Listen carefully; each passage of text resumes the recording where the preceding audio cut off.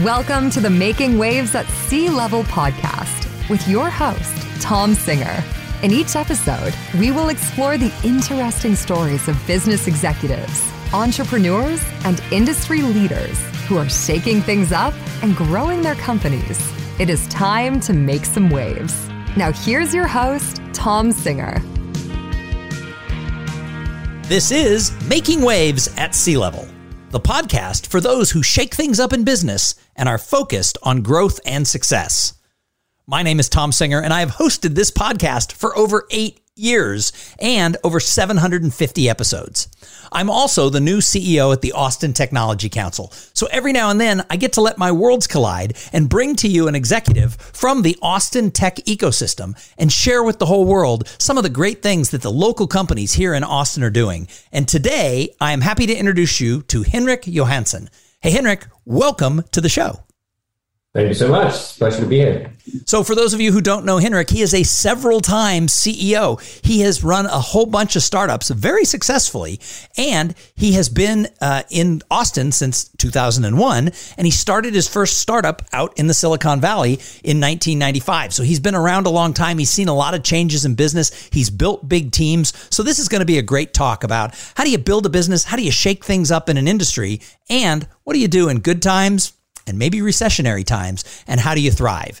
He is a native of Sweden, but he has now been living in America for a long, long time, so we'll claim him as our own.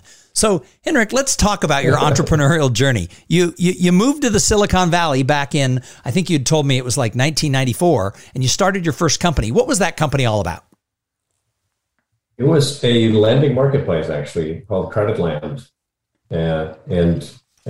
There are similar things today like Credit Karma and Lending Tree, but we were really the first ones to approve credit cards online in real time.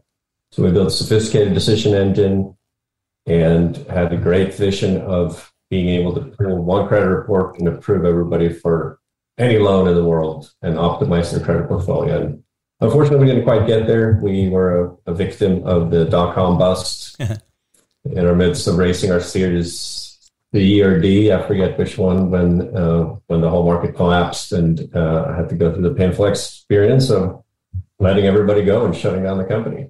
So that was my first entrepreneurial journey. Well, but that is a common story of almost all the successful entrepreneurs that I interview. Very few people hit it out of the park on their first try. You know, one of the people I would love to interview, I never have, is Michael Dell. And he's one of the few people who hit it out of the park. You know, he was building computers at 18 years old and, 10 years later at a publicly traded company. That's not the norm. I think your story is more the norm. So let's go back in that time machine back to the mid to late 90s when it was sort of boom, boom, boom times. And then the parking brake got pulled. What was that experience like? Both the boom times and, the collapse of the economy. Yeah, it's really interesting, right? You see a lot of parallels to what just happened in the tech sector, right? The recession was its own animal that hit more equally across all different sectors, but the dot-com bust and, here the post-COVID was similar in many ways and massive layoffs, particularly in tech. And the other piece that really, is a deja vu is the investors, the board of directors, or all these smart people were, it's like, go, invest, growth at any cost. And then literally within a matter of a few months, it's the opposite. Save, don't spend any more money, get the profitability. And it's just, it's as a species, as an industry, you'd think we'd learn more, but I guess certain things are just, inherent in how markets work and how humans work.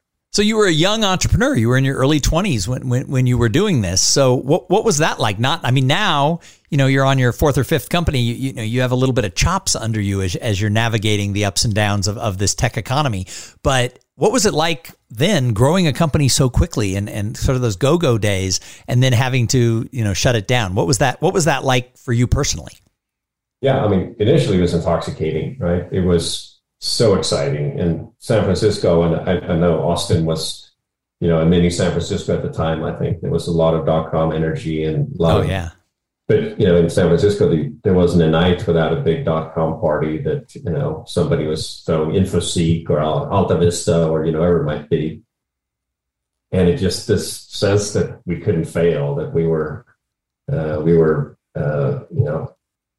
pioneers staking new ground, and that we were ahead of the rest of the world, and we were at the epicenter of the world. And it was contagious and super exciting, and worked super hard. And then, that pretty, very quickly the opposite of that, where I think you and I in a prior conversation talking about a lot of people's like, oh, I'm probably going to make 10 million. And so it's hard to imagine that I'm not at least going to make $1 million, right? That seems conservative, 10% of what, but the reality is like, it's almost always all or nothing, right? And so we had all these people that went from being gazillionaires on paper to having zero. And sometimes even, taxes on their stock option gains, and maybe even worse. So that was a very sobering and difficult experience, which I do think a lot of people are seeing today. Many people that have been in the market for the last 10 years, both investors and entrepreneurs and executives. It's always been good times since 2012, right?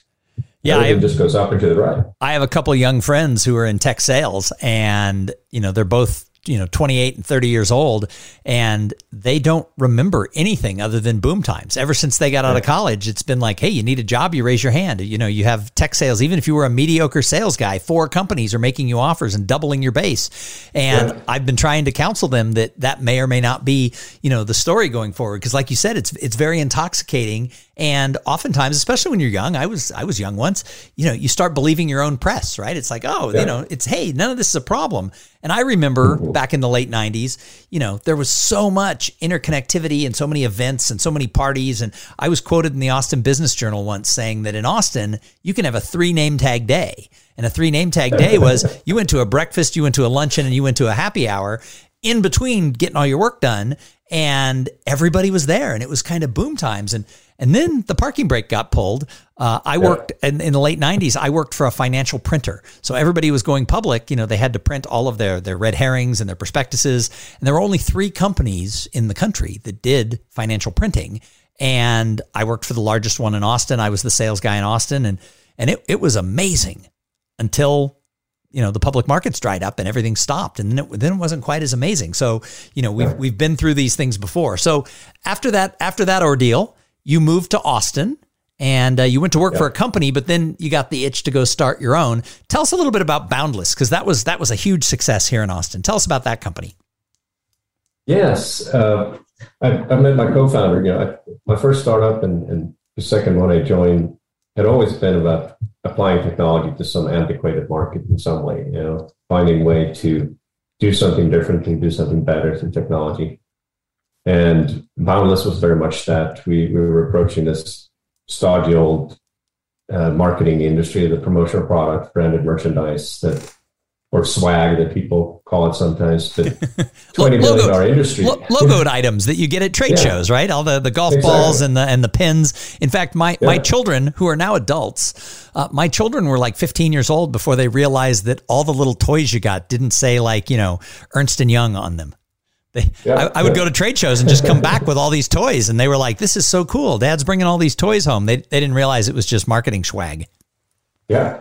Yeah, and then, related to that, Fanatics is now, whatever, $28 billion company or something. It's big business. And we built a platform really to help take that industry into the next century. And we grew very fast. As we talked about earlier, we grew it into a $100 million business, and we sold it. And I ended up working for the acquirer for a few years before I started my next company, which was Gemba, that I just started here a couple of years ago. Nice. So let's talk about Gemba, because I love what you're doing with this company, and I love the fact that you are this experienced, seasoned entrepreneur. You've had successes, you've had some less than successes, and now you have this really interesting platform that you're building that to me is fascinating, because I've never heard of anything like it. So tell us what Gemba is and what democratization of product creation means. Yeah, for sure. So first, product, we in the tech world, people think of product, software product. We're talking about physical product, real world products, consumer products that you would go and buy on Amazon or Target or wherever it is. And the reality of that is that there is no place to go to create new products, right? There's no one-stop shop default option. You may have heard of Alibaba, and a lot of people know, okay, if I'm going to go but buy what already exists, I can go to Alibaba and find a factory in China. But when you ask people, where do you go to create what doesn't exist? Nobody has an answer. And the answer is Gemba. That's what we're built to do. And to really be able to allow people, and when I say people, our target customers are small, mid-sized businesses that don't have the resources of big corporations, right? If you go in a big company, they have a whole department of supply chain engineers and product developers and industrial designers. But the average small, mid-sized business does not have access to that. So as a result, it's really hard for them to innovate, to create new things. And that's what Gemba was created to do, to really lower the barriers, to allow almost anyone the ability to take their ideas and bring them to market in real physical products. Nice. So you've created this way for these companies who want to create some sort of a physical product. I'm wearing headphones right now. Let's use that as an example. So a company wants to create a new set of headphones. Let's say we talked about this on another podcast I interviewed you on. Maybe the headphones have a solar panel on them. Yeah, so that they're powered that way. So someone has the idea. It's not just a guy with an idea. It's a company. Your focus now is these small to mid-sized companies. Okay, they have an idea. What do they do and why Gemba? Yeah.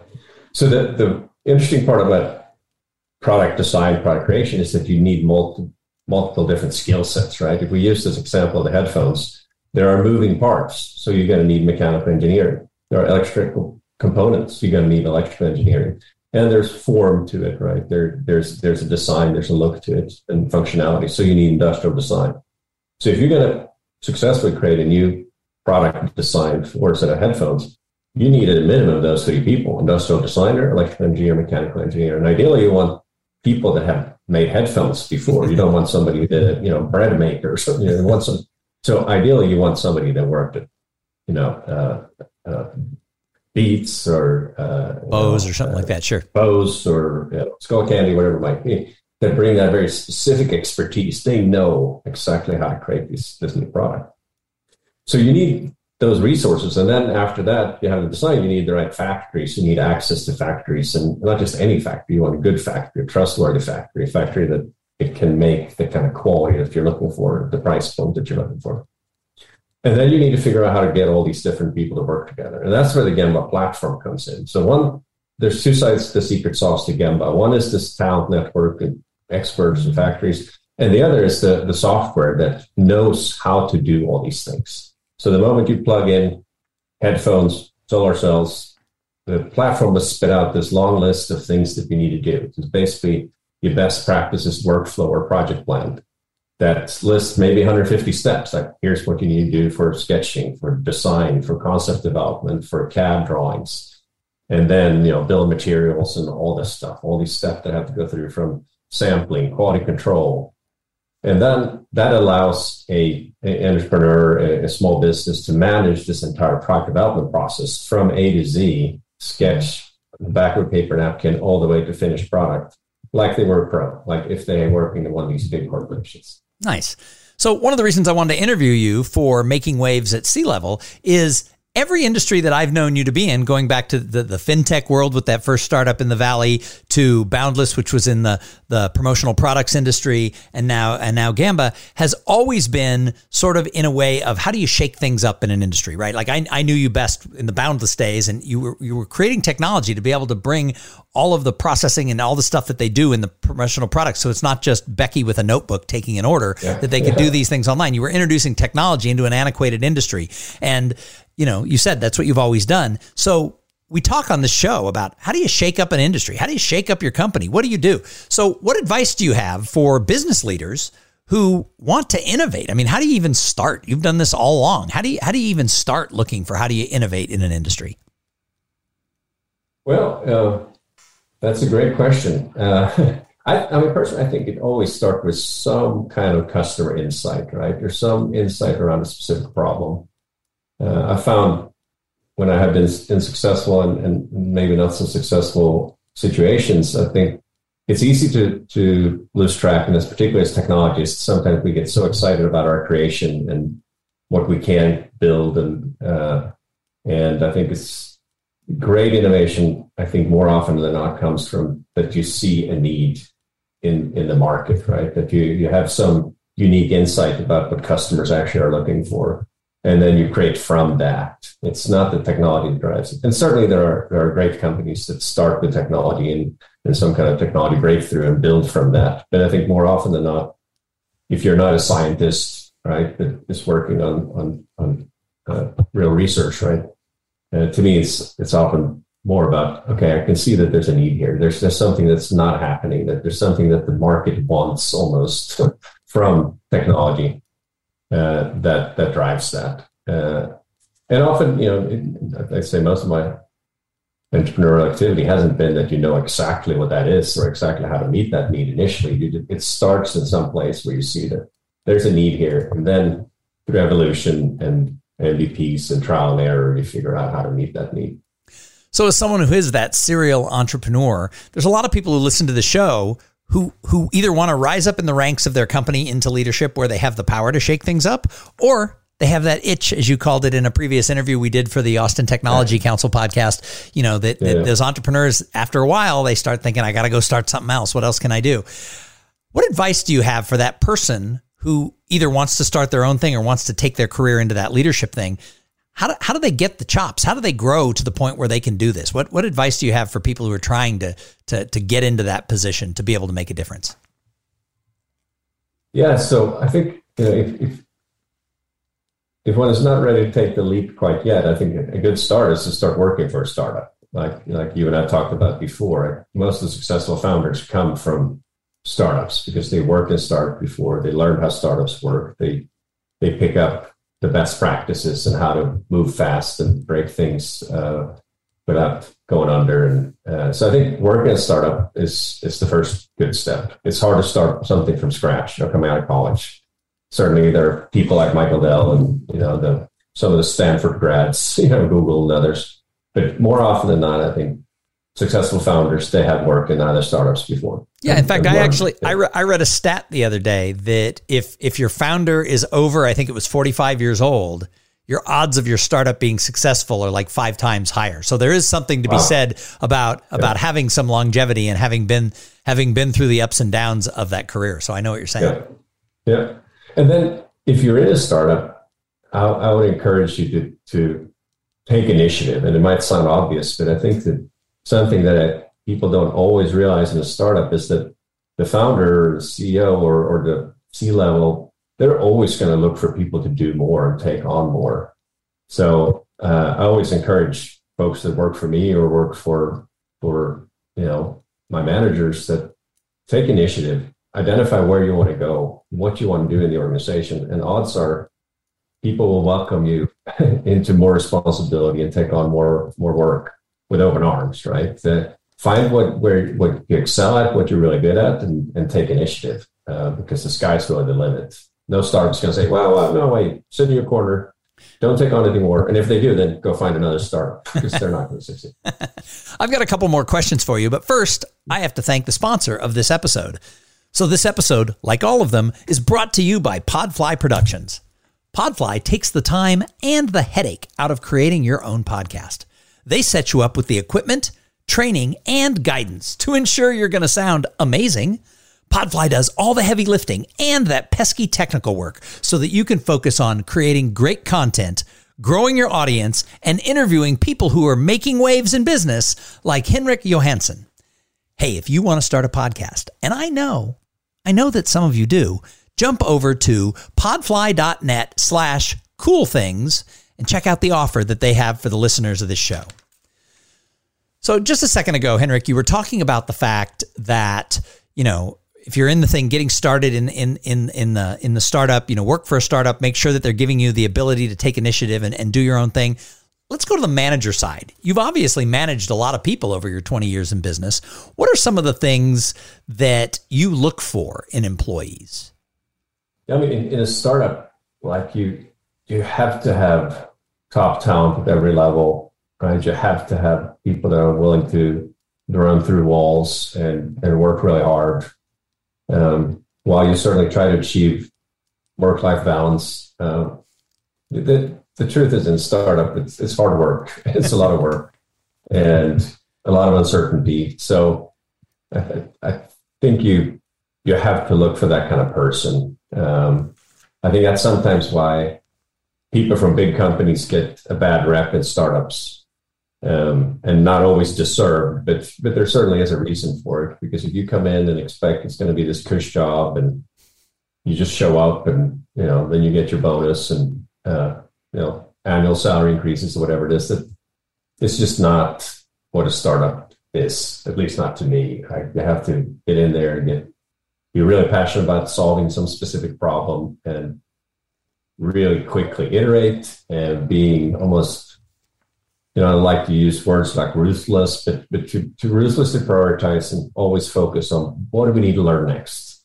I love, the framework that was developed in Lean Startup. I forget the name of the author, but this whole approach to always trying to figure out what is the very smallest next thing I need to do to learn more, and always being very data driven and trying to get insights as quickly as possible, because time is your most valuable asset as a startup, right? You have some money that you need to get through, but time is, every day that you're burning money, typically. So I had lunch the other day with an entrepreneur here in Austin, and I was asking him this question about hiring people and finding the right people in a startup.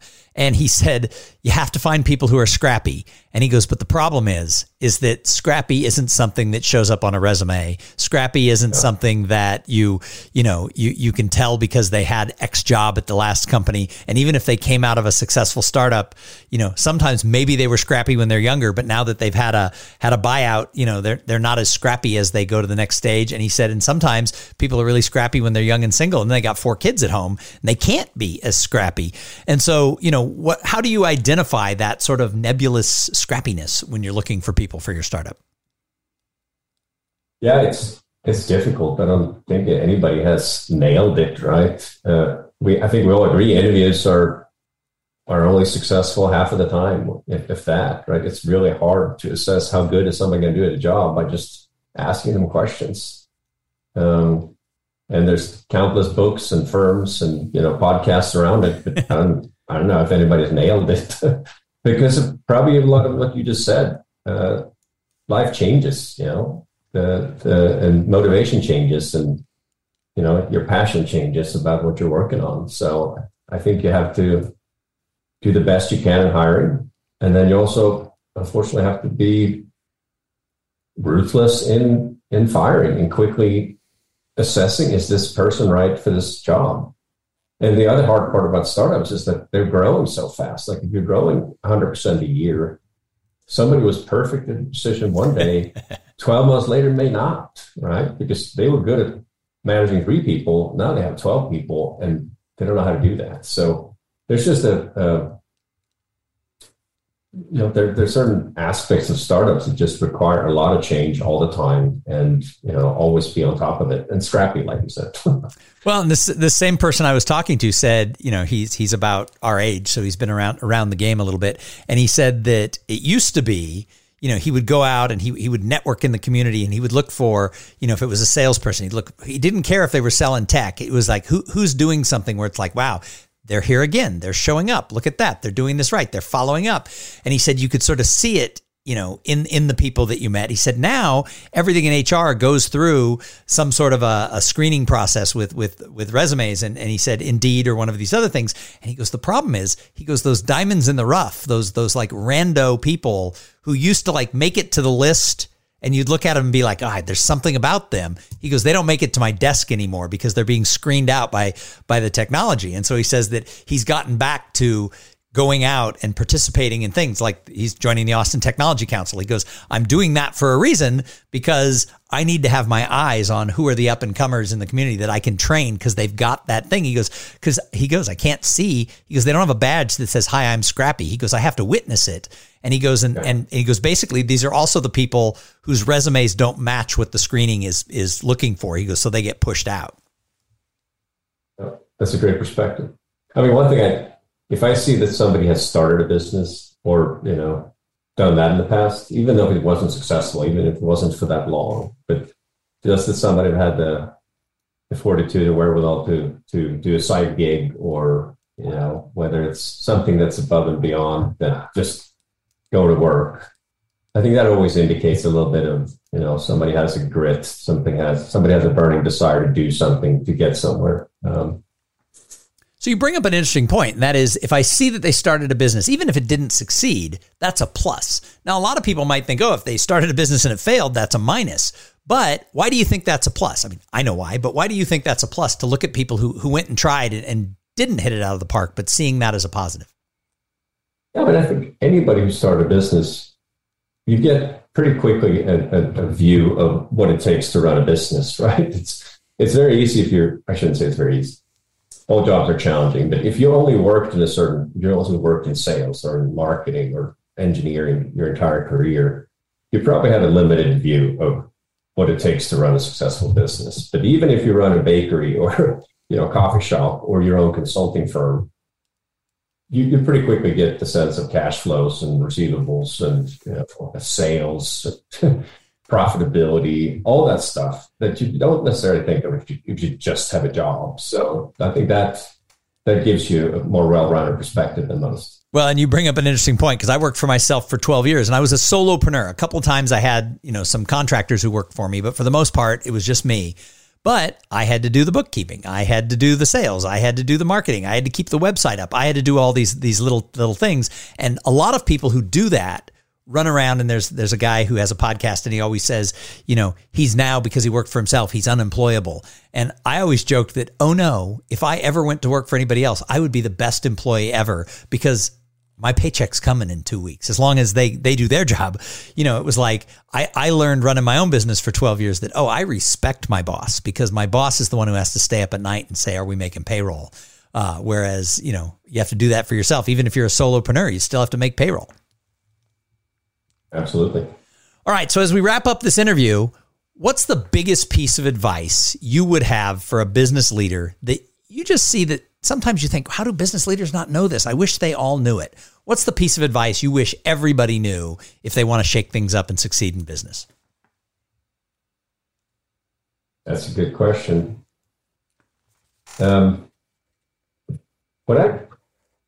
I feel you miss often, and maybe the hardest thing to do, is to get complete clarity. To me, at least from a CEO perspective, I see that, and I work on it every day. That what is it that must get done, right? And in a startup, it's so, like we talked about before, you have so limited time, you have limited resources, and to really have this absolute clarity in what is the most important thing that we need to work on and that we need to accomplish as an organization today, this week, this month. And in a startup, it changes, right? It shouldn't change every day, hopefully, but to have a process around that. And we worked with a management coach a while back, Kirk Dando, and Brett Hertz worked with him too. And Kirk's awesome. I don't know him well, but Kirk Dando's the real deal. Yes, awesome. It helped us really put together a framework, because our management team, we are different ages, different regions, and really needed a very formal way to work together, make sure we agreed on what the priorities are, what the goals are, how we measure those. And he helped us implement something he called the growth playbook. And it really helps drive that clarity. It's like, okay, out of 1,000 things that we could do, what are the things that we absolutely have to do? And how are we going to measure if we do those well or not? Because, you know, even if you have the best people and they're gritty and you have exciting things, you gotta prioritize really well and make sure you're working on the right things. And the second part I'd say is listen to customers. I find it's so easy to get stuck in the four walls of your office and guide a lot of what you do by opinion. Because there's a lot of opinions and everybody, you know, values their own a lot. But when in doubt or before you're in doubt, talk to your customers and make sure that what you do is really driven by an understanding of what it is that they need and how you're servicing them. I think that's everybody's responsibility, but the CEO certainly can never lose track of that. That in the end, there's somebody paying for what you're doing. And if you're not delivering value to them, then you're not going to get any profits out of it. Excellent advice. So, Henrik, if someone wants to find out more about you, more about Gemba, how do they find you? You can email me at henrik@gembah.com. That's HENRIK @Gembah, GEMBAH.com. I think that would be best, or pick me up on LinkedIn and connect. Awesome. Well, thank you so much for being a guest here on Making Waves at Sea Level. I've known you about 20 years, and it was a lot of fun to sit down and interview you both for this show and for the show Austin Tech Connect. So for all of you listeners who don't know about Austin Tech Connect, that is the Austin Technology Council's official podcast that we just launched like 8 weeks ago. So go and check that out and subscribe to that as well. And then tell all your friends to listen to this episode because we know you liked it because you're still here 31 minutes later. Hey, again, like I said, thank you very much. Subscribe to the show on Apple, on Spotify, or wherever you find your podcast joy. And then go out there and make waves in your own business and have some fun along the way while you're doing it. And remember this, whatever you do, find a way to positively impact the people who you encounter today and every day. Thank you for listening to the Making Waves at Sea Level podcast. Without your listening to these in-depth conversations, there would be no show. Connect with Tom at tomsinger.com and follow him on Twitter and Instagram at tomsinger.